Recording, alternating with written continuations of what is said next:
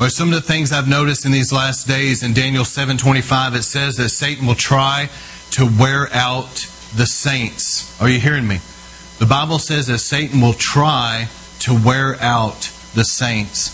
There have been some people that have been going from one problem to the next. They've been going from one satanic attack to the next. They've been going from one little sickness to the next. They've been going from one setback to the next.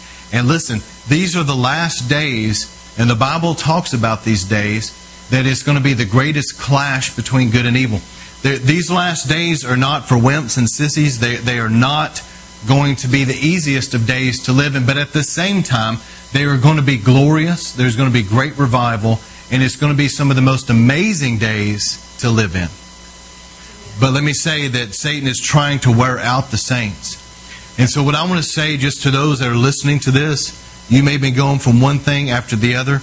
And Father, we agree, and everyone's agreeing with me corporately, and those that are listening this, you may be listening this several years from now. It doesn't matter. I'm praying, I'm agreeing with you.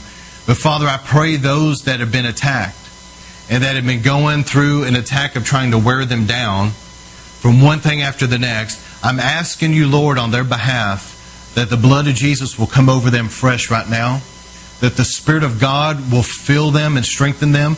And I'm asking you to send angels right now that will dismantle and tear down structures that have been set up against them and their families, their bloodlines, their households, their ministries, their finances, and their health, and will literally break down those strongholds and push back the tides of darkness and bring relief. And I'm asking you, Lord, let the heavens open and let a new, fresh move of your Spirit begin to be released into their life in the mighty name of Jesus.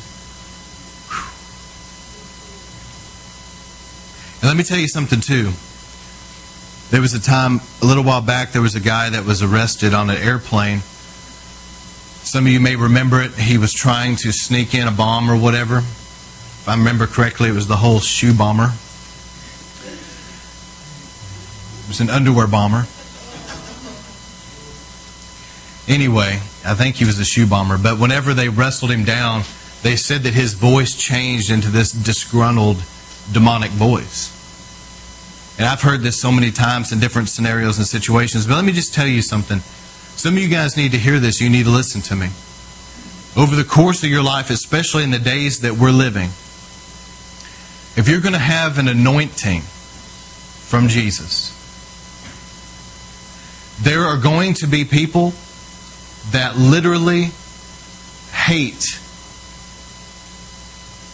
It's what's in them that hates what's in you. You may be wondering, why is it that certain people that don't even know me seem to hate my guts for no reason? Why is it that I'll walk into a room sometimes and there'll be certain people that just instantly just can't stand? It may not be them. Are you hearing me? It may not be them. It may be what's in them or what's on them that hates what's in you and what's on you.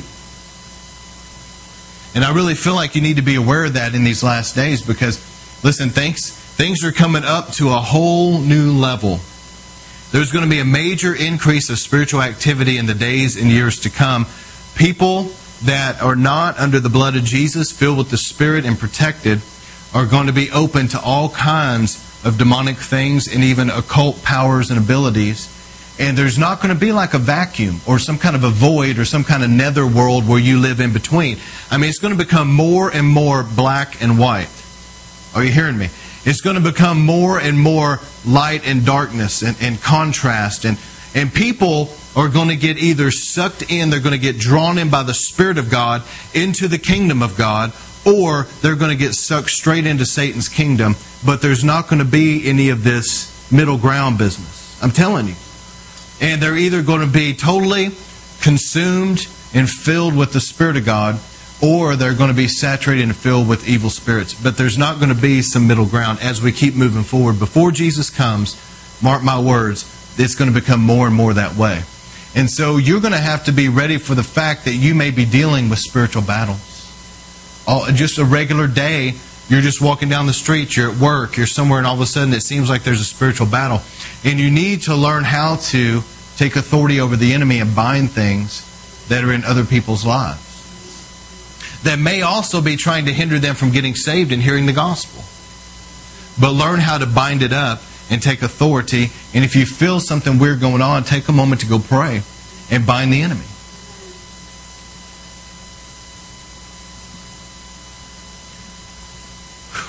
But anyway, I want to get into iniquity dries, but before I do that, I'm going to go through and explain some things about Satan's kingdom, about his fall. I'm going to cover some things that I have and some things that I haven't. But how many knows that we're living in a world and we're behind, in this world that we live in, we are behind enemy lines. When we're dealing with the kingdom of God, the Bible says the kingdom of God is within you. You're occupying till He comes. But this evil world system, this what the Bible calls Babylon, this evil world system, Adam gave it over to Satan, and therefore Satan is the little g, temporary god of this world, and he has exerted his influence in the earth, and I'm going to go through all of that. But we're behind enemy lines. And so the Bible said, one of the reasons why I'm doing this series, Seductions of Satan, is because of this reason. The Bible says in Ephesians to have nothing to do with deeds of darkness, but it says rather expose them. Satan's kingdom loses a tremendous amount of power just by virtue of being exposed. They're more powerful when they're hidden and they're in darkness. They're hidden. And their tactics are in secret. And what they're doing is behind closed doors. It's secret. It's under the table. People don't know what's going on. But once you shine a light in there and you expose it, just by virtue of the fact you shine that light in there and they're exposed, then they start instantaneously to lose power. Then they start instantaneously beginning to lose power because they know how. And people will start getting major breakthroughs because they know how to pray. That's usually what the deal is. People will start going through something in life going on. And that right there shows that there's something that's in a dark place coming against them and they don't even know what it is or where it's coming from. But once the Holy Spirit reveals it to them, as soon as they get revelation and they start praying against it, it will instantaneously begin to lose power and be dismantled. So that's one of the reasons why I'm doing this series. Another reason why I'm doing this series is because there's just simply a lot of ignorance about these things. A lot of people don't know. And when it comes to the kingdom of God, ignorance is not bliss. The Bible says in Hosea 4:6, it says that my people perish because of a lack of knowledge. You read that and you think, how could my people perish? How could God's people perish? Because they lack knowledge. They don't know. And so whenever they're going through things in life, they don't know what they're going through, and they certainly don't know how to deal with it. These type of sermons will help people know what's going on and how to defeat it. So the battle is usually at the gates. Gates of hell are literally brass. They're brass heavens over regions. They're portals and doorways into people's lives. And people a lot of times don't know something's going on and it's stubborn. They pray with faith. They do everything they're supposed to do. But they don't realize that there's something somewhere where the enemy is trying to access. And it could simply be stuff they have in their home that's allowing the enemy access. It could be something generational. It could be an inner healing. Now, sometimes it's not even a sin issue. It's simply an inner healing, or the enemy took advantage of a trauma. And they need that to be dealt with. It could be a number of things. It could be something from their past that they opened the door and they never really shut that completely because they don't know how. They could have unforgiveness and not even realize they have it. There's just a number of things. And how many know sometimes there may be, and all of us can relate to this. I can relate to this and so can you. When you were growing up in the Lord, there were times that you didn't even realize that you were in sin in certain areas until the Holy Spirit showed you. You see what I'm saying? And a lot of times people don't even know, and the Holy Spirit will show them and say, you need to quit doing that. Quit saying that. Or maybe He'll speak to them and say, you've never really forgiven so-and-so. And they don't even realize that they have that in their life and then they'll repent. See, that's the sanctifying work of the Holy Spirit. And let me just encourage you as well. I heard this week. I think a lot of Christians deal with this. The question was posed, well, I prayed for somebody that was sick and I didn't see the healing, which is not always a matter of healing. Sometimes it's a matter of a number of things, like a deliverance or something. But anyway, they said they didn't see the healing. They said they had a dream. They thought it was prophetic, but what they interpreted was wrong. They said that they had given a prophetic word, but it didn't seem to come to pass, and they were discouraged, and they were like, what do I do? And let me just encourage you about this, okay? The Bible says in Hebrews, it says that by constant use, you train your inner senses to discern good from evil. Your inner senses, your spiritual vision, your spiritual hearing, your spiritual sensitivity, it's something that's developed. And what the enemy would love to do is whenever you prophesy and you don't hit the nail on the head, which everybody's done in their life at some point, you misinterpret a dream. You step out and you try to do something, it doesn't work out. What the enemy wants to do is make you feel like a fool and give up and never do it again. But let me encourage you that everybody goes through that. Everybody. The great healing evangelists that you see that see a lot of people healed, there was a time in their life when they didn't. I'm telling you. So don't get discouraged and give up, because that's what the enemy wants you to do, but rather keep seeking the Lord and keep getting intimate with Him and praying and using what God's given you, because the more you use what God's given you, you're going to be developed and strengthened. Your vision will sharpen, your hearing will sharpen, your sensitivity will sharpen, and pretty soon what you say will be right on target. And you'll be moving with the Holy Spirit in a powerful way. But see, people think that the gifts of the Spirit are so supernatural, and they are supernatural, but they think that they're so supernatural that God literally just takes you over like a robot, and it's just like God pushes play, like you're some kind of DVD player, and all of a sudden these words come out that you had no control over, and then it all that's not really the way it works.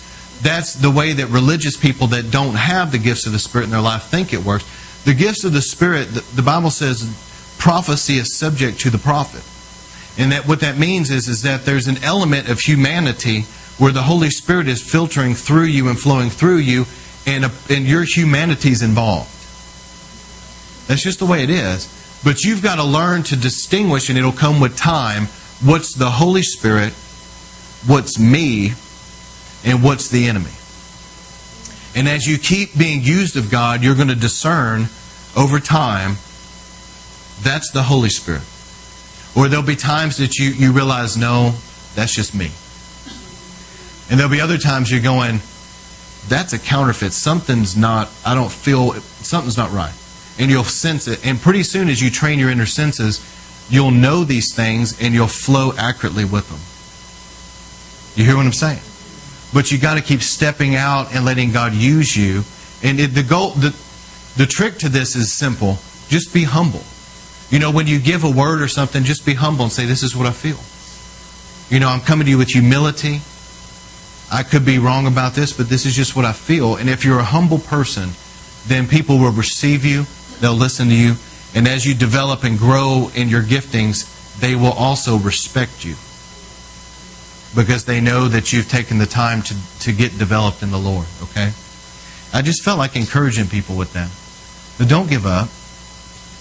If you prayed for somebody that wasn't healed, it may not even be anything on your end of it. It could be that there's a stronghold in their life that needs to be broken before they're going to get healing anyway. So don't put so much on yourself. Amen?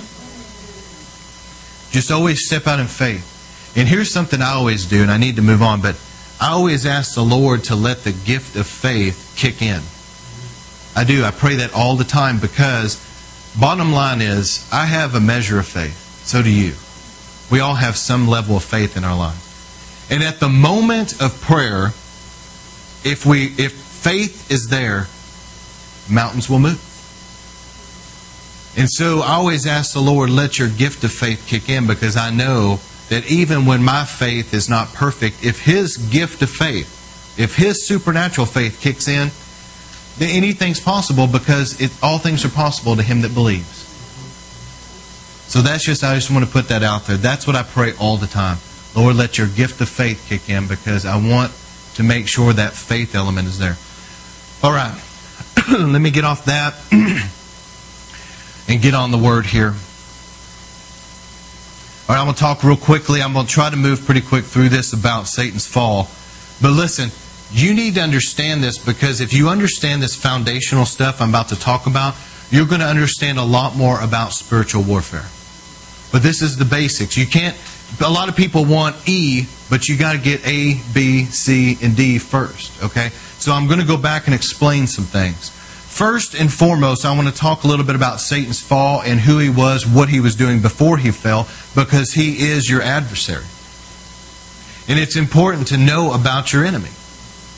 Anytime the military goes to battle, they go send reconnaissance and look at what's going on in the enemy's camp. They always do it. And even with sports, they always send a scout that will go to the other team and they'll watch them play, and they'll see what their best plays are and their best players. And so whenever they go into practice that week, they're going to target that. And so it is wisdom to know your adversary. So that's the angle I'm coming from. All right, first and foremost, let me explain about the gap. Genesis 1:1, the Bible says that in the beginning, now who knows when that was? In the beginning, God created the heavens and the earth. So, I mean, this could be millions of years ago. This could be billions of years ago. Who knows? All I know is from the time Adam and Eve fell in the garden till now is approximately 6,000 years. But who knows when God created the heavens with an S, the heavens and the earth? Are you hearing me? There's galaxies all around us that expand so far that there's no way we would even know how to measure that, really. I mean, they try. So when you look at Genesis, it's really interesting, because in the beginning, God created the heavens and the earth. And then the proper translation of Genesis 1:2, the proper translation is, now the earth has become formless and void. That's the proper translation in the Hebrew. So you had God created the heavens and the earth, but now you come on the scene and the earth is in a destroyed condition. You have to ask yourself, what happened? Are you hearing me? You have to wonder, you have to speculate, and look at this and go, God didn't say, let there be an earth. There's an earth there. It's in a destroyed condition. There's darkness on it. What happened? And when you really look at this and you study this out, the Bible's not crystal clear, but it does give us some hints and some clues. And I want to present that to you because I want you to see how things were once before Adam and Eve and the way that this affects you now. Because you know what? It does affect you now. So let me explain that. There's a couple theories. One is the gap theory, that from the time God created the heavens and the earth, somehow the earth became destroyed in a destroyed condition. Later on, it could be millions of years, who knows, later on God took the earth and He separated the water from the land. The Hebrew actually seems to indicate that God, when He spoke about the light, it's like a light switch came on. It's not like the sun or the moon and all that was like created out of nothing, but it was like they were turned on. That seems to be what it indicates. And so God separated the water and the land. He put fish in the sea. He created vegetation. He put birds in the air.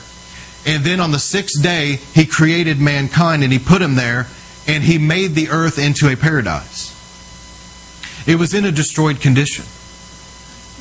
What most people believe, and I believe this, was that there was originally something on earth before Adam and Eve. And when Satan fell, Jesus said, I saw Satan fall from heaven like lightning. So He came down. You guys have seen it. Just like a meteorite coming down. It comes through the atmosphere and it slams into the ground. So Satan fell from heaven. He took a third of the angels with him. They were cast down to the earth. And here's what it seems like happened. It's probably easiest just to give it to you like this.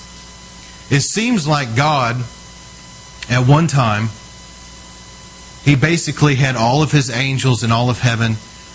And if you really study it out, it appears like Michael, who is known as the archangel, has an extremely high, powerful position in heaven. And he's a warring angel. He's a warfare-related angel. And he has a lot to do with Israel, but I'm going to say this, we're engrafted into the vine. So we're certainly not out of assistance from not only him, but other warring angels. And it seems like that there were three main angels that God had over authority positions. Michael was over probably what would be known as some kind of warfare. Gabriel seemed to be an angel of announcement. He was over the Word of God being delivered. This is just conjecture, but I think he probably has to do with the prophetic word of the Lord. The word of the Lord being given. You hear what I'm saying? The movement of the Word of God. And so he probably, when you look at this, you have to wonder, because Lucifer at one time was over the area of worship and ministry. I don't know if you've ever really thought about this, but Satan at one time was known as Lucifer, and Lucifer means a light bearer. He was the morning star, and I'm going to read all this. But did you know the Bible says that there were tabrets and pipes that were formed in him? I'm going to read this to you here in a moment. It's in the Word.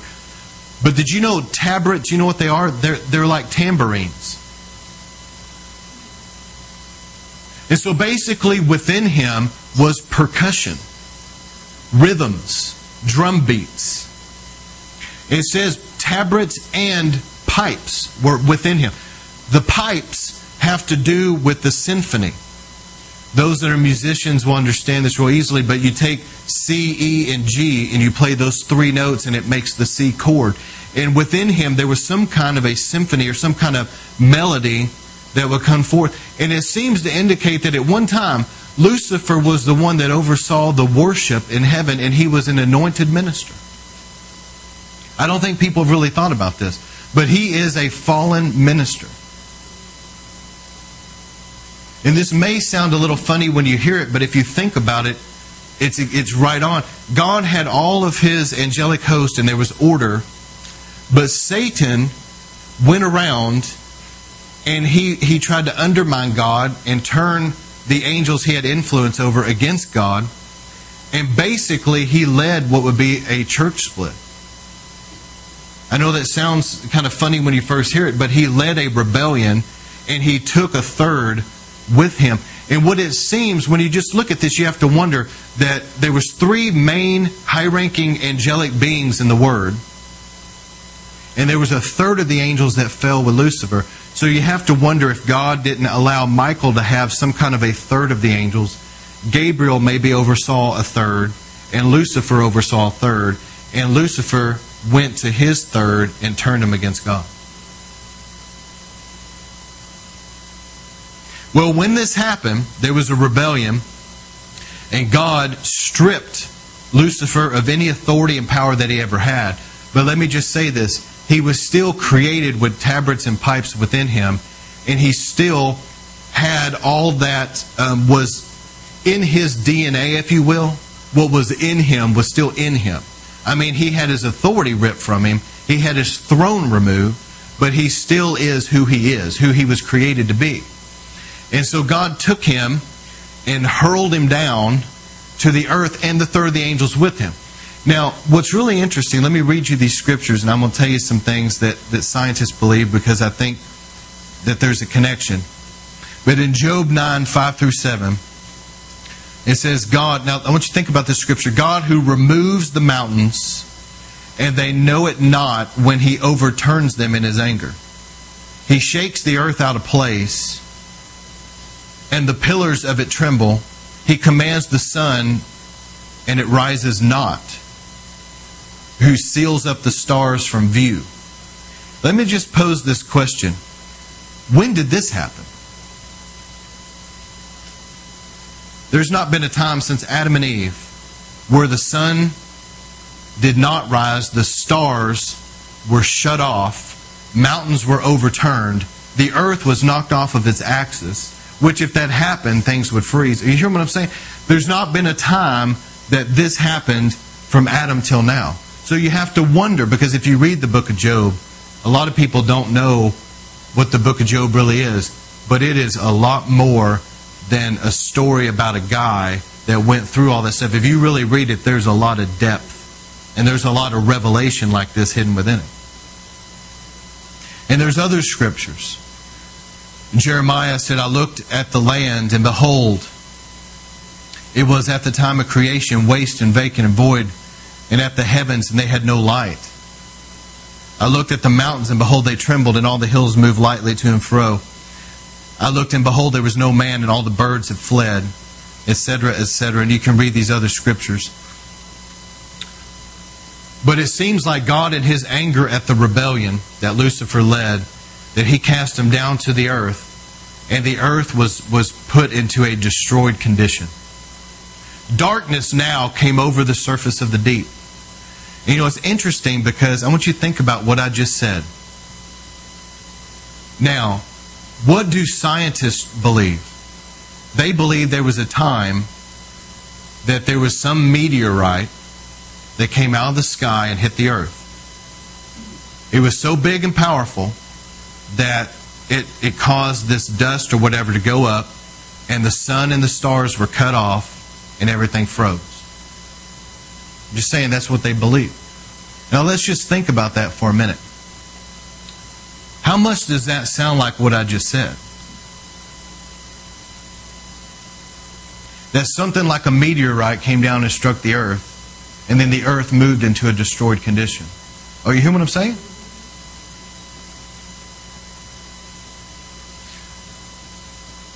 But when Lucifer fell to the earth and he was stripped of his authority, he was still who God created him. It was still in his DNA about music. And he was at one time the one who ministered. So Lucifer's position was kind of like a priest. He was anointed. The Bible says he was an anointed cherub. You need to look up and study cherub on your own. But a cherub is different than just another angel. He was an anointed cherub. And the Bible says that he walked on the mountain of God among the fiery stones, and I'll read that here in a moment. But when he fell to the earth, he had no authority within himself anymore. He had lost all of his authority, but he was still very intelligent. And it could have been millions of years, who knows how long the earth was in that destroyed condition. But at some point in time, God decided that He wanted to change things. And so He began to speak, let there be light. He began to move the waters, and He put vegetation and did all this that we know as creation. And on the sixth day He created Adam, and Adam stood upright, a living soul, and He gave him dominion. And Satan, Lucifer, was there. I mean, he was in the background, but he was there, and he saw what God had invested in Adam, and he lusted after it. He coveted that. Because Adam was created in the image of God. And so Adam, you got to understand, Adam was an extremely powerful being. If it wasn't for the fall, things would be so different right now.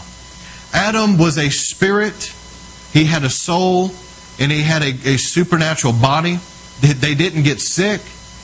They didn't have to sleep. I mean, it was a supernatural. He was brilliant. He understood, zoology, biology. He understood everything that he needed to know about creation. He didn't have to read it from a book because God put it in him. He had incredible authority and power to the degree that he could stand flat-footed and point into the heavens and it would obey him. Those birds and things would obey him. And he could speak on the earth and everything would come into alignment with what he spoke. I mean, he was basically ruling and had dominion. You hear what I'm saying? Authority. And Satan looked at that and lusted after it and coveted it. And he wanted to see, how can I get that from him? Well, we know the story that Adam was lonely. God took a rib, created Eve. And so Adam began to study things out. Satan began to study things out. And you don't need to underestimate when I talk about the enemy, because there's people out there that are very ignorant. And they show their ignorance because they make fun of things that they shouldn't make fun of. But you don't need to underestimate the intelligence of your enemy. Because the enemy, Satan, is not a fool. He's not an idiot. He's actually intelligent. But how many knows greater is He that's in us? And God will give you the victory and protect you. But anyway, Satan began to study, and he was trying to figure out, how can I get this from Adam? Systematically, he decided to choose the serpent. He didn't choose the lion. He didn't choose a bird. He chose the serpent for some reason. It was a beautiful being back then. Now it's under a curse, and it gives everybody the heebie-jeebies. Okay? But before the fall, it was different. So anyway, he chose the serpent. He chose the day. He chose the time. And he chose to go through Eve to do it. He approached her. I'm sure he approached her when she was hungry. Deceived her. She fell. Adam went with her. Now here's the point. When Adam ate the fruit, the Bible says you're a slave to the one you obey. So when Adam ate the fruit, he became subservient to Satan. And basically, to make it simple, he took his authority and he gave it to the devil on a silver platter. Said, here you go. And Satan connived his way into getting and stealing Adam's authority. And from that time that sin entered the world and Satan stole Adam's authority, Satan has been setting up structures in the earth. And I'll explain that with principalities and powers. And they've had 6,000 years of studying humanity. And you don't need to take your adversary lightly, but you will have victory because Jesus already paid for it at the cross. So the theories are where demons come from. That number one, angels fell. A third of the angels fell with Lucifer. They get that out of Genesis when it says the dragon swooped down a third of the stars with him. And I do believe that to be true. There's another theory among theologians that there was a race of beings of some kind that were on the earth, that when it was destroyed, they became demons. I don't know if that's true or not. If there was something here, it was probably angels that were connected to God's kingdom somehow that fell with Lucifer. But there is a crazy story about the Nephilim in Genesis 6. So continuing on with the story, we know Cain and Abel. Cain decided to kill his brother Abel. I mean, this is just the next generation here after the fall. And as time went on, Satan's kingdom knew. See, God had told Satan in the garden that there's going to be enmity between you and the seed of this woman. And listen to what God told the devil. He said, one of these days, you're going to strike his heel, but he's going to crush your head. That's what God said about Jesus. He said that you're going to strike his heel, but he's going to crush your head. And I could just see Satan walking off out of there going, man. And he's trying to think in his mind, how can I stop this from coming to pass, this prophecy? Well, God spoke. He said that there was going to be a seed of the woman, that she was going to give birth. A woman was going to give birth to someone who I was going to strike his heel, but he was going to crush my head. I've got to stop this thing. And so as he went on through the generations studying humanity, he decided in Genesis 6 to begin to use his fallen angels to go forth, and this is in your Bible, study it out, to begin to have sex with the women and to produce this weird race of beings called the Nephilim. Now, why did Satan do that? Because he was trying to pollute the bloodlines of the world. He was trying to alter their DNA. You know what the result of that was? Giants were born. So you had this race of beings that were mixed. They were mixed fallen angel and sinful man. This was a bad mixture. The Bible says that all of their thoughts continually were on evil. And God was grieved in his heart that he made mankind. That's what it said. And it said that the earth was filled with violence because of them. And I would imagine it was filled with all kinds of witchcraft and occult practices because of what was going on. But the Bible says that God looked down and saw Noah, that he was blameless in his generation. Now you need to hear this. What that means in the Hebrew was that his bloodline was pure.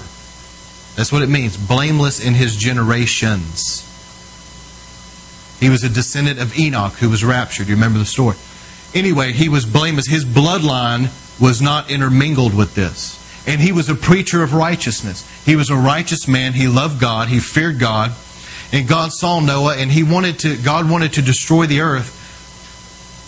But you know and I know that God remembered that prophecy. that he was going to send a Messiah who would crush Satan's head. And so he saw Noah, and Noah was somebody that he knew that he could trust. And so he spoke to Noah to build the ark. We know the story. The family went into the ark. God flooded the earth. By all indications, the first time the earth was destroyed before Adam, it seemed to have been in a flooded condition. And once God flooded it this second time, God told Noah, he said, I'm going to put a sign in the heavens. It was a rainbow. And he said, I'm making a covenant that I'll never destroy the earth with a flood again. But God wiped out the Nephilim, and he started over with Noah and his family. All the races of the earth go back to Noah and his family. But many believe that when the Nephilim were destroyed in the flood, and there's no telling how many, could be tens, could be hundreds of thousands of beings were killed in the flood. There's no telling.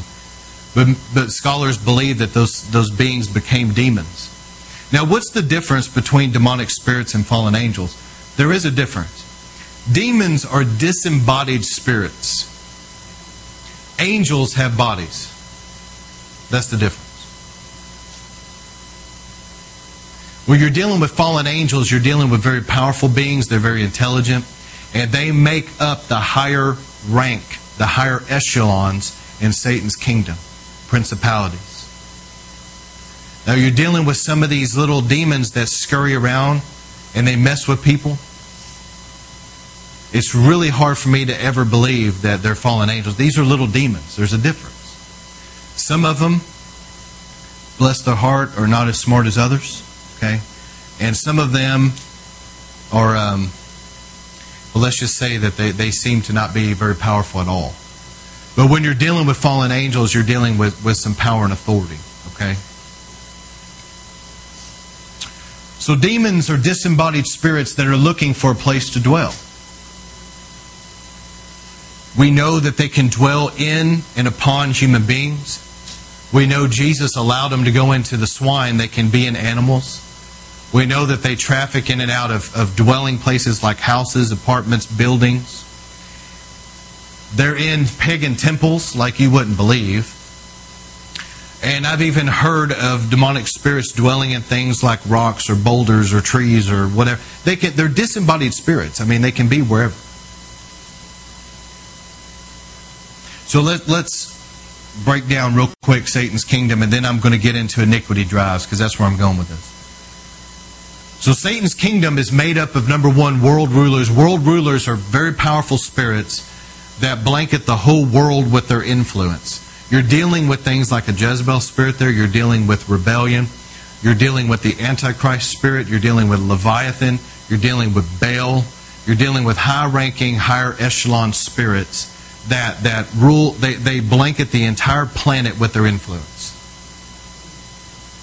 When you're dealing with principalities, they're over geographic locations. Some of them very big, some are very small. Allah, that's worshipped in the Islamic world, is a principality over that region. But he's grown in power because of the multitudes that worship him. And every time people are killed for Allah, that's a human sacrifice that empowers him all the more. Buddhism, there's a principality over Buddhism. There's a principality over different nations. So there's a principality over America. He lives in Washington. You wonder why people go there and then they get jumbled up. You understand? If they don't have the blood of Jesus and they're not got a powerful prayer covering, they're coming up against stuff that's extremely high ranking to mess with their minds. Then you've got principalities over regions. There's principalities over like Las Vegas. There's principalities over California, especially Hollywood. There's principalities over different regions like New York when you're dealing with greed. Chicago's known for its corruption. There's places that have these principalities. And a lot of times the way you can see the principality is look at the leadership over the area. When you looked at, for example, you know the stories, but look at Hitler. When you saw the principality that was ruling over Germany at that time, it was embodied and it showed itself through the life of Hitler at that time. The same with Stalin. The same with some of the leaders that had been in Africa and other places. The principality over the nation will kind of show itself through the personality of the unsaved kings and queens that rule over it.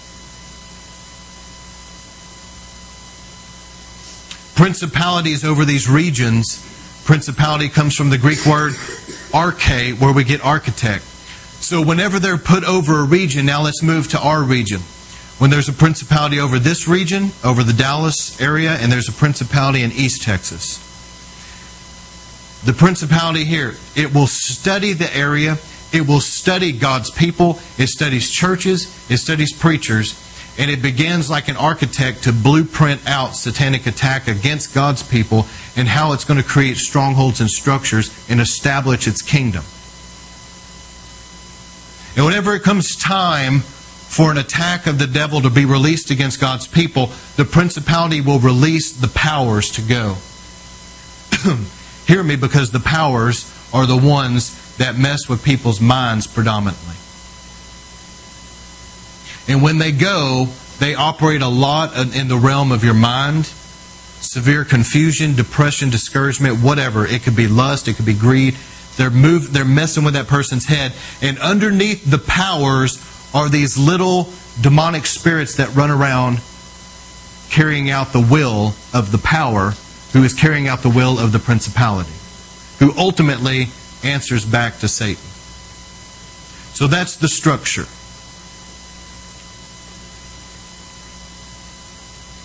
And the angels that, back in Genesis 6, that had sex with the women, we don't know the exact number, but there are writings that said there was about 200, but the Bible doesn't say. But they are bound in the lowest part of hell, in a place called Tartarus, in chains. They're bound there. Now people believe, again, this is speculation, doesn't say it in the Bible, but people believe that in was it Revelation 9 where the abyss is open and the smoke comes out? They believe that those fallen angels and other ancient spirits are going to be released on the earth in the last days. So I just want to give you a vision of Satan's kingdom.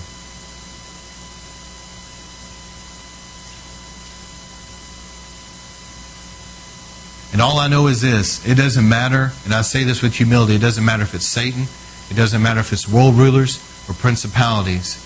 The Bible says that I've given you authority to trample on snakes and scorpions and overcome all the power of the enemy. Nothing will harm you. And greater is He that's in you that's in the world. There's nothing to fear. The Bible says God has not given us a spirit of fear. Okay? And the reason the Son of God appeared, 1 John 3:8, is to destroy the works of the devil. Acts 10:38, the Son of God, how God anointed Jesus of Nazareth with the Holy Spirit and power. He went around doing good, healing all oppressed of the devil. So Jesus defeated Satan at the cross. He defeated him for you. And He's given you authority over the enemy. So it doesn't matter where God puts you. He may put you in some of the most difficult situations. But the Holy Spirit is within you. The blood of Jesus is over you. You're clothed with power from on high. Angels encamp around those that fear the Lord. And God will give you victory wherever He puts you. Sometimes you got to press through and you got to punch a hole in the sky and through your prayer and fasting drive back the forces of darkness. But you can.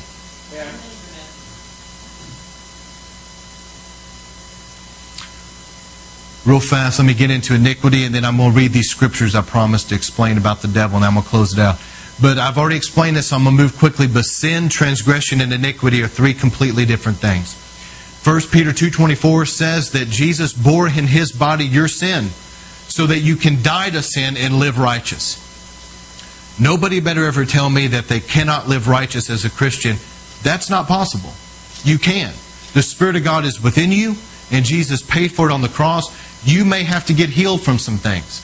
You may have to get delivered from some things. You may have to learn to renew your mind, and you may have to learn some things in the Bible. But ultimately, if you're really a true Christian, you will go from glory to glory into a place of victory. You will. God will take you there. And it says that by His stripes you were healed on the cross. So sin means to miss the mark. It's somebody that, like a bow and arrow, you shoot at the target and you miss. Everybody in life, the rest of your life, will stumble here and there and sin here and there.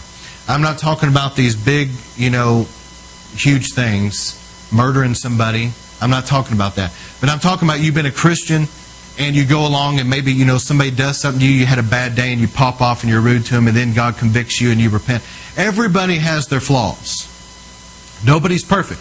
So every day you need to come under the blood and be humble and get washed in the blood of the Lamb every day. Make sure you forgive people. But that's sin, and Jesus paid for it on the cross. Transgression is more sinister because it means rebellion.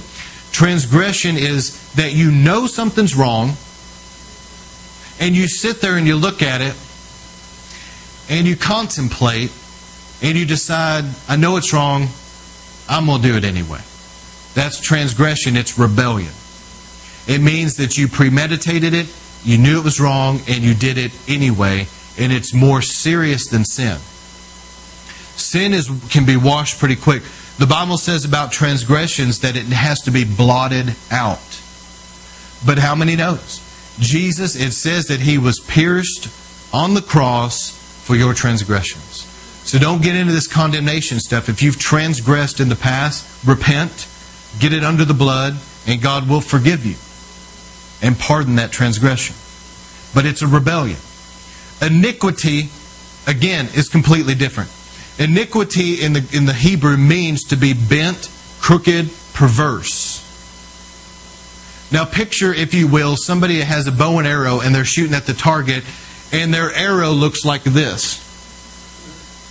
So every time they're shooting it, it goes off to the side, and they're shooting, it goes off. And so they're trying to aim it all crazy, trying to hit the target, and they seem to constantly be missing. What that is, there's an iniquity that gets in people that's bent. It's a perversion. It's something that's in somebody that's bent, and it's a drive within them towards something, and it feels like that it controls their life. But it says in the Bible that Jesus was bruised for your iniquity. And the punishment that brought peace was on it. See, people they lack peace. They're tormented when they have iniquity drives, because there's something in them that's bent, and they want to do good, but they keep being driven toward these sins. The iniquity drive could be sexual. The iniquity drive could be greed. The iniquity drive that's very strong has to do with the occult. Because I'm going to tell you something about the occult. The occult and all of that, it's a spider's web, but there's something about it that has a pull. It has a suction. And once somebody has been touched by it somehow, there's a pull there that tries to suck them back in their whole life until they deal with it. They can be free, but it will continually be pulling on them. And the way it pulls a lot of times is an unhealthy curiosity toward it. They're curious. They go by an occult store and they're just feel something tugging them in. That's an iniquity drive. They struggle with greed and materialism, and it's an iniquity drive. They struggle with fame and wanting to be so successful, and it's a drive within them. There's something in them. Iniquity comes through repetitious sin. It can also come down the bloodline. This is definitely how iniquity will come. It travels down the family line because it gets in people's DNA.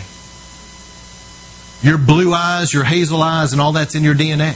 Your skin color's in your DNA, but also, until the blood of Jesus takes it out, the stuff of your ancestors spiritually is also in your DNA. It's a spiritual thing. It's the spiritual part of your DNA that science can't see with the eye. They can't see it under a microscope, but it's there. And once you truly pray about iniquity, God will purge it out of your DNA and purge it out of you and set you free. And what was bent will become straight. Amen?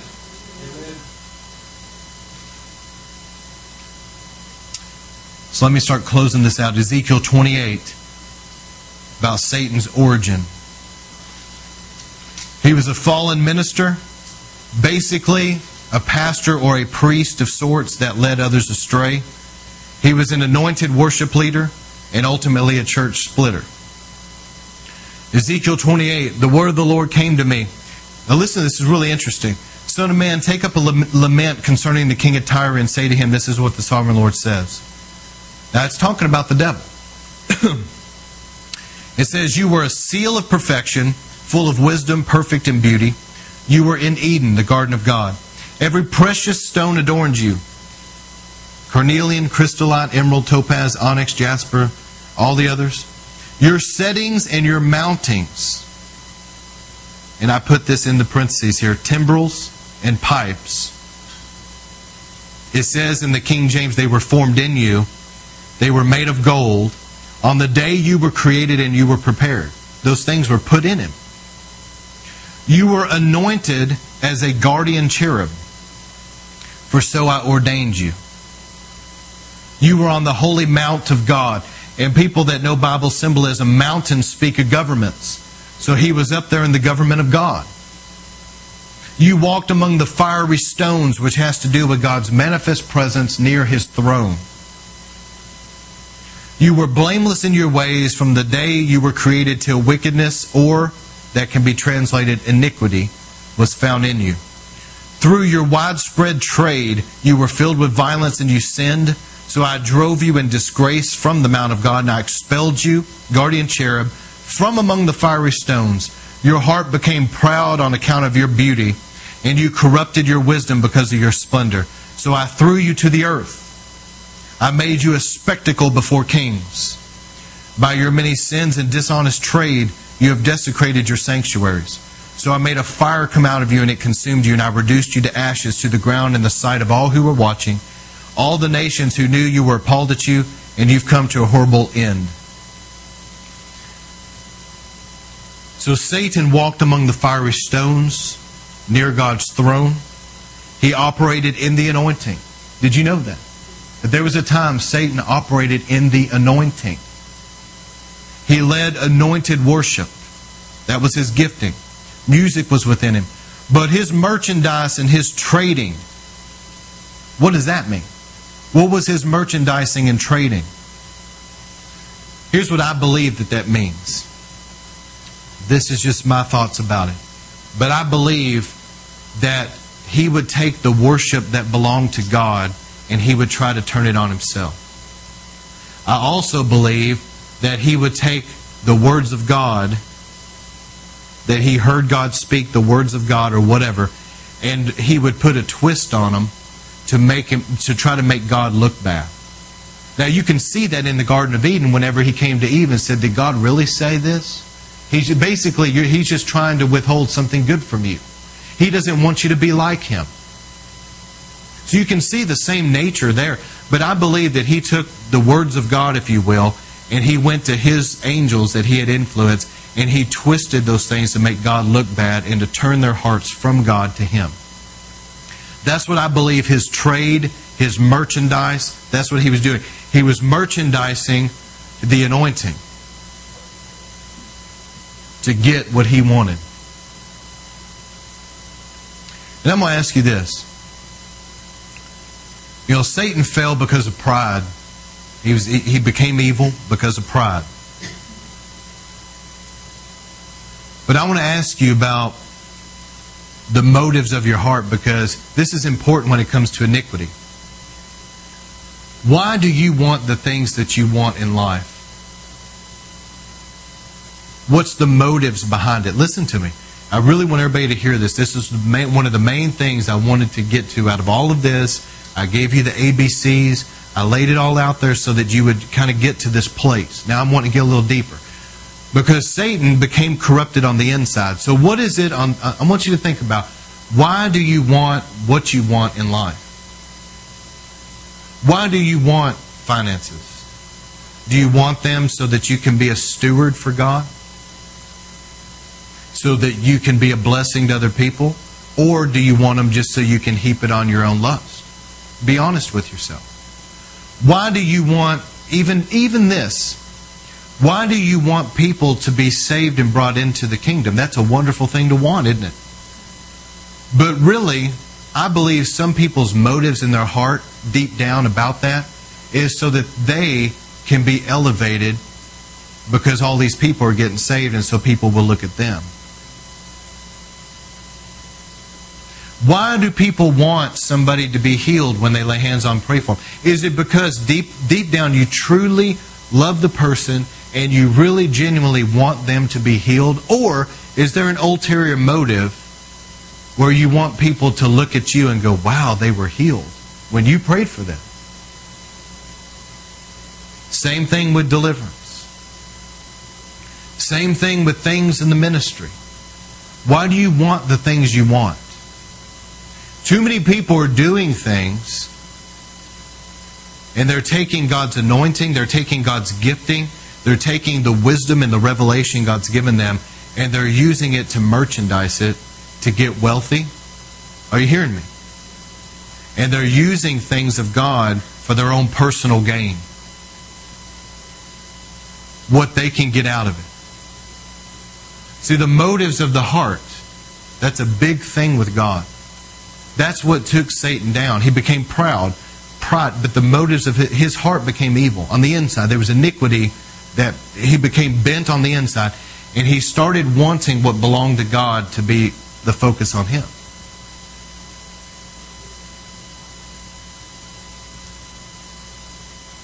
And you need to take inventory of your whole life, because things should not have you. This is for everybody. Things should not have you. They should not control you. A house is just a house. A shirt is just a shirt. Your car is just your car. Whatever it is, it's just stuff. But too many people have idols, and they have this iniquity drive in them because of the idol, that there's an unhealthy connection. And they don't want to give things up. They love their things that they have in life, that they've accumulated. So I'm going to show you a little bit more about the devil, because, see, I told you would see how this affects you. Do you see how now this affects you now in your life? You can see as a Christian how your adversary is trying to do in you what he did a long time ago. He's trying to put iniquity in people. He's trying to corrupt their motives and get them impure in their heart, where even if they're doing the right thing, they're doing it for the wrong reasons.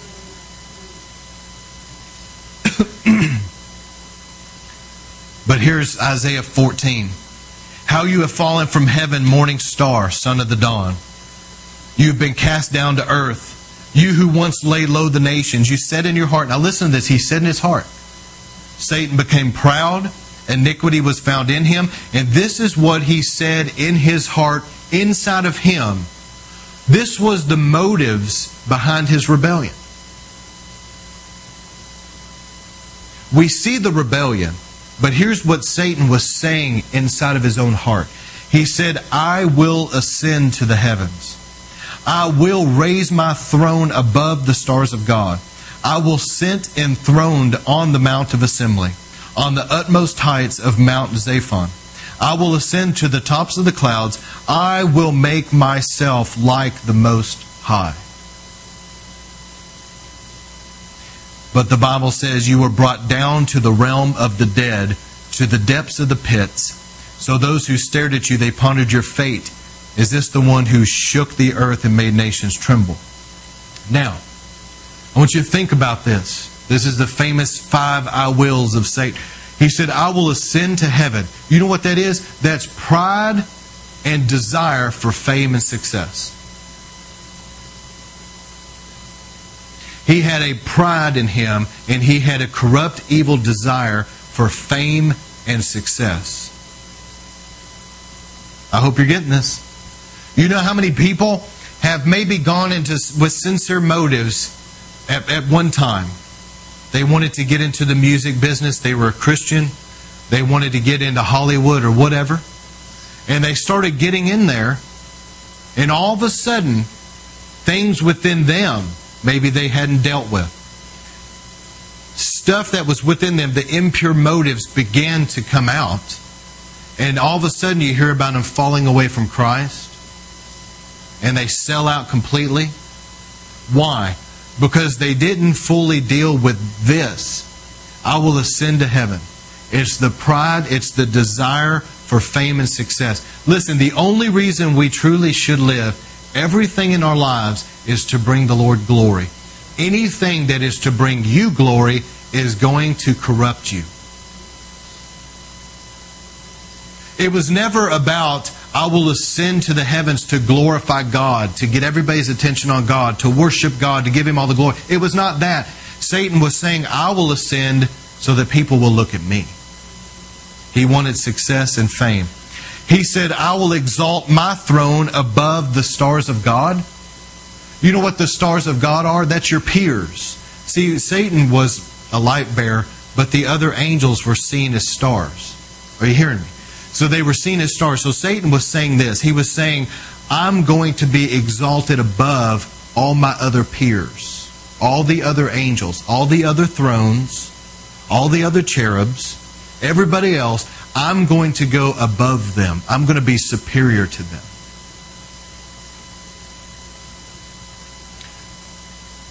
You're seeing this stuff too much, I think, in the church, because even to this day, you're seeing people, and it's entertaining. People will get up to lead worship or whatever, and you'll see it. It may be on Christian TV, or it may be in a church, or a ministry function. But you'll see somebody get up and sing a song, and at the end of the song, you can tell they did it for the applause. Let's just be real. They did it for the applause. They were entertaining. How many people out there, they're called to some kind of a ministry thing, and within them, they want to see their peers brought down and them brought above them. That's the nature of Satan in them. See, that's got to die. That's got to be pulled out. That's iniquity in people. They want to be above and superior to everybody else. I have heard of ministers doing this, and I pray for their soul, but I've heard of them trying to destroy other ministries and other churches to elevate themselves. That is exactly what the devil wanted and what he was doing, and exactly in them, the enemy's nature being imparted in them and carried out through them. Satan went on to say, I will sit on the Mount of Assembly in the north. He wanted to be at the top. He said, I will ascend above the heights of the clouds. Clouds always speak of God's glory. He wanted to go to a place where everybody would be worshiping Him and He would be stealing God's glory. Now, before you dismiss that out of your life, think about it. When you pray for people, when you witness to people, when you lay hands on people, when you operate in the gifts, whatever you do, are you genuinely wanting the Lord to really get all the glory, or are you wanting some of the credit? This is a time just to be honest with yourself, okay? But there are times where people will pray and they're seeking God about something and they're praying, but really the motive in their heart is that they want something to happen so that people will recognize them. I wonder how many times people, they're praying for a major miracle in their ministry. They're like, Lord, we want to see this major miracle. But the Lord knows that in their heart, they want to use that miracle to elevate their ministry in their name. They can parade that little person around. Now, here's the thing about that. That's the perversion, but God will give major miracles, and God will be glorified through it, and He will do these things, and it will bring honor to certain people that are involved. But if their hearts are pure, and they're not corrupted and they're not tainted, it won't ruin them and it won't take them down. Because even though there's a major miracle, they're going like this. They're saying, I didn't heal that person. You know, it didn't matter if I prayed for him or somebody else prayed for him. God healed him.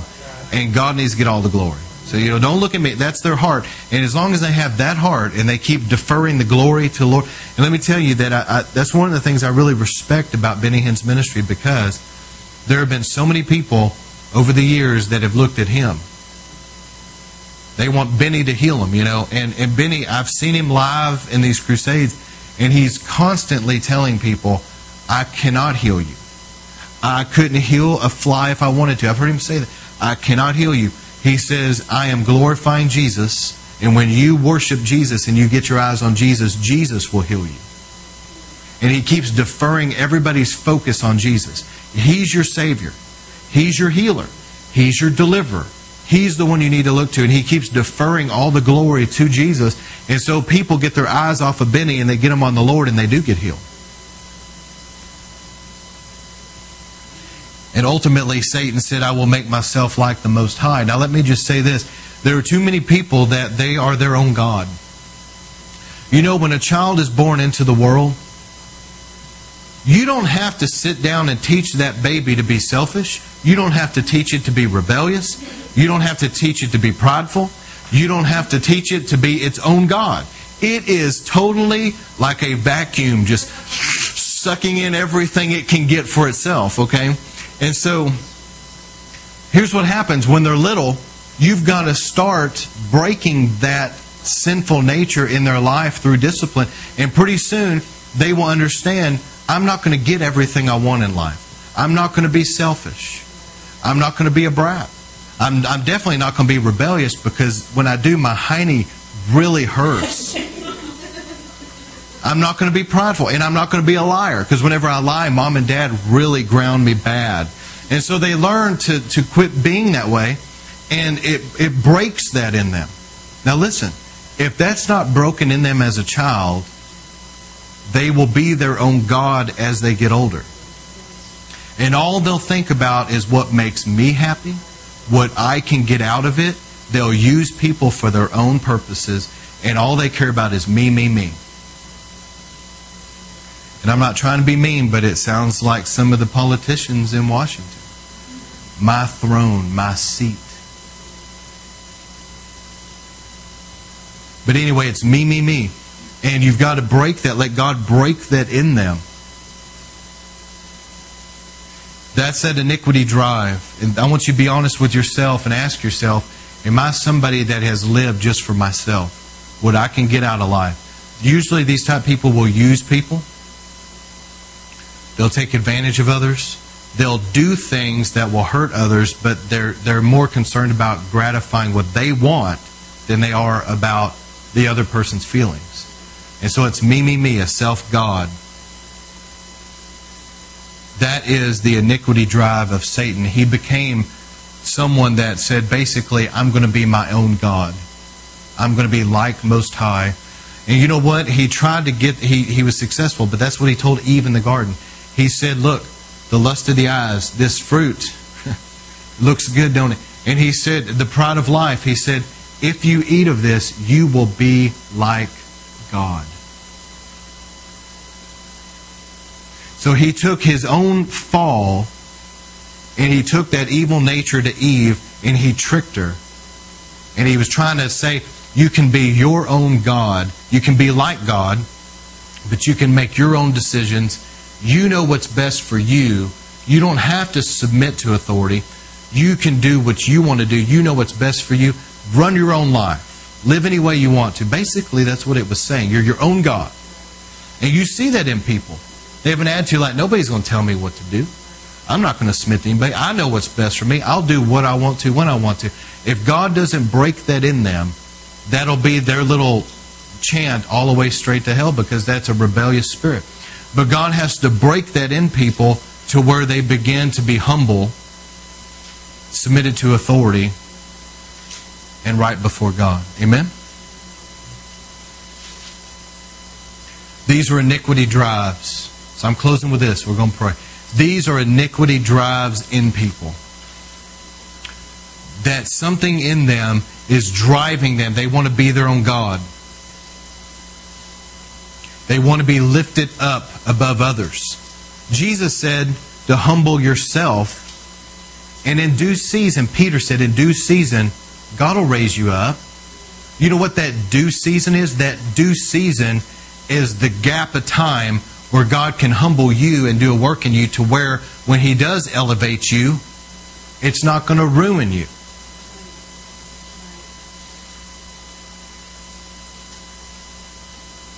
Iniquity drives is things that drive people. And I want you to think about, is there things in your life to where you have felt driven. You have felt driven maybe sexually. Sexual sins. Maybe you have felt driven about alcohol. Maybe you felt driven about unforgiveness. Like you forgive and you pray about it, but there's something. Maybe you felt driven about greed and materialism, making money, being successful. There's a drive. I've known people like that. I mean, it's just a focus. I mean, they'll be married 3 or 4 times. Their kids don't even know them. They're just so focused on success. There's a drive in them. I want you to think about these drives, because Jesus has come to set the captives free, and He was bruised for your iniquity, and the Lord can wash that out of you, and His fire of His Spirit burn it out, and He'll change you. But when He changes you, you got to get used to walking in that liberty and keep renewing your mind, and don't go back to old patterns.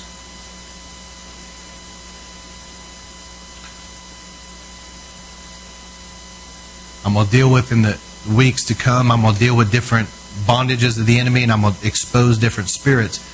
But we need to deal with this first. Is there iniquity in you or me, whatever? Is there iniquity? Examine yourself and find out, is there roots of iniquity? Is there anything there that the Lord needs to burn out and take out?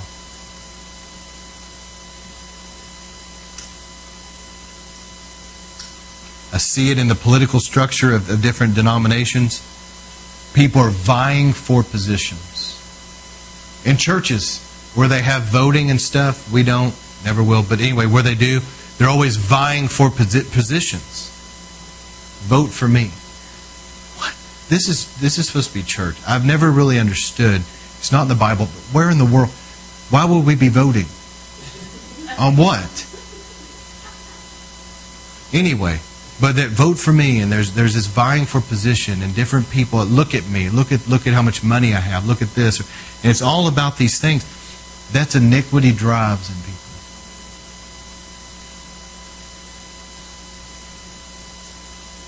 All right, if anybody wants to pray about that, I'm going to pray with you, but I also want to say this. There are things the Bible talks about in Isaiah. This has been on my heart.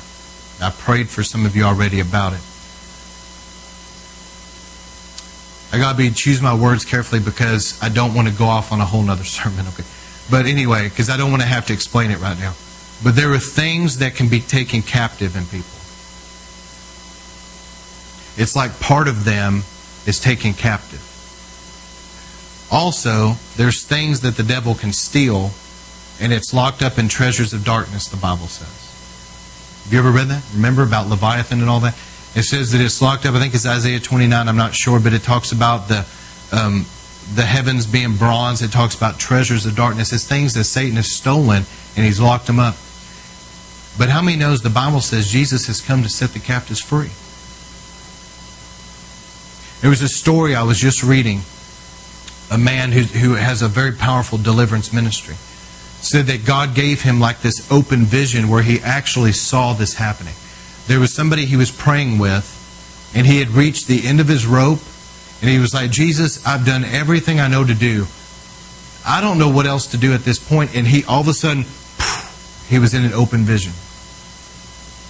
And in the vision, this woman had been through tremendous pain in her life, a lot of trauma, okay? In the vision, he's following Jesus, and he said that it was like going down into the dark regions, like dungeons. He said that Jesus didn't need a torch because He Himself was illuminating. And so he was following Jesus, and he said as they walked, the illumination off of Jesus was starting to light up, and he could see the walls, and he could see that it was like dungeons. It was like a prison. And there was cells. And he was following Jesus just right behind him, and he said Jesus stopped and turned and opened this cell. And he went in, and he said he saw that woman that he had been praying for. She was in there, but she, in the vision, she was like a little bitty child. It was the time in her life when she was abused or whatever happened to her. And she was like a little child, and she was curled up in a fetal position, and she had chains on her. She was locked in that dungeon. And Jesus went over to her and leaned down and snapped the chains and picked her up and took her out. And he said he took her out of this dungeon and put her down in the hallway. And he put his hand over her like this, and she started growing, like maturing really fast. And the Lord prayed, Jesus ministered to her, and she was getting healed up and took her out. And he said that when he came out of that vision, he said Jesus had sovereignly set her free. So the point of the story is this. There are people that things that have happened to them in life, it's like a captivation. They've put in some kind of a bondage. They're captive. And the Lord needs to break those chains. And there's things that have been stolen that somebody needs to lift their voice and crack that treasure chest open and command it to be released back out. Amen? So that was kind of what I was praying over some people earlier. I really felt when I was praying for you, I felt God break some of that. So Lord, we pray right now, corporately, everybody's agreeing, people that are watching this, people that are going to watch this, people that are going to be listening, I speak right now that things that have been stolen from you and areas of captivity in your life where something of you has been taken captive, I command in Jesus' name that those chains are going to be broken right now. I speak that the gates of hell that have been opened to your life will be shut right now by the blood of Jesus and sealed shut. And I speak that treasures, things that have been stolen, things that have been locked up, those chains are going to be broken right now. And I command whatever has been captive to be released out of captivity. And I'm asking you, Lord, to send your angels to enforce it. And Lord, we ask the blood of Jesus to come forth right now over people's lives. And by the Spirit of God, bring healing. But tonight, friend, if you want prayer, I feel a mighty anointing here right now. We're going to go off from the recordings, but I bless every one of you. You're going to walk in the freedom Jesus paid for you to have. You are, and there's going to be no influence of the enemy's kingdom in any area of your life. You're going to be free from it. I bless you and I speak that. And those of you that want prayer tonight, and I may call some people out and pray for you as I feel led, but the Lord's going to seal this. And I'm telling you, God's been speaking to me.